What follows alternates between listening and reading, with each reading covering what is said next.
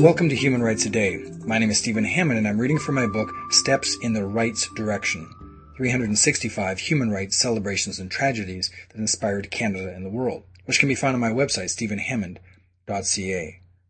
On October the 8th, 1984, Anne Murray became the first woman and first Canadian to win a country music award. Anne Murray was one of Canada's first country singers to gain international notoriety.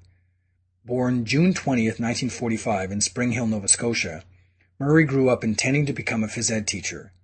She graduated from the University of New Brunswick with a degree in physical education and began teaching, while singing on television as a side job. But when she recorded the single Snowbird in 1970, it sold more than 1 million copies, rocketing her to stardom.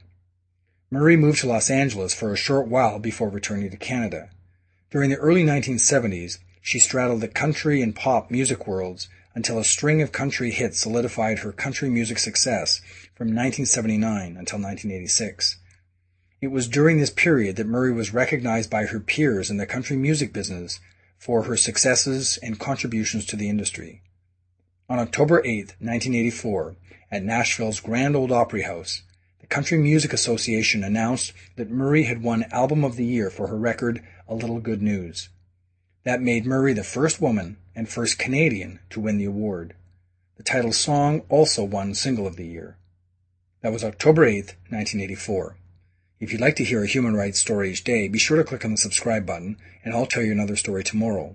If you'd like a link on your website for these podcasts, send an email to stephen@stephenhammond.ca, and we'll get you the proper instructions. For more information on human rights, go to my website, stephenhammond.ca.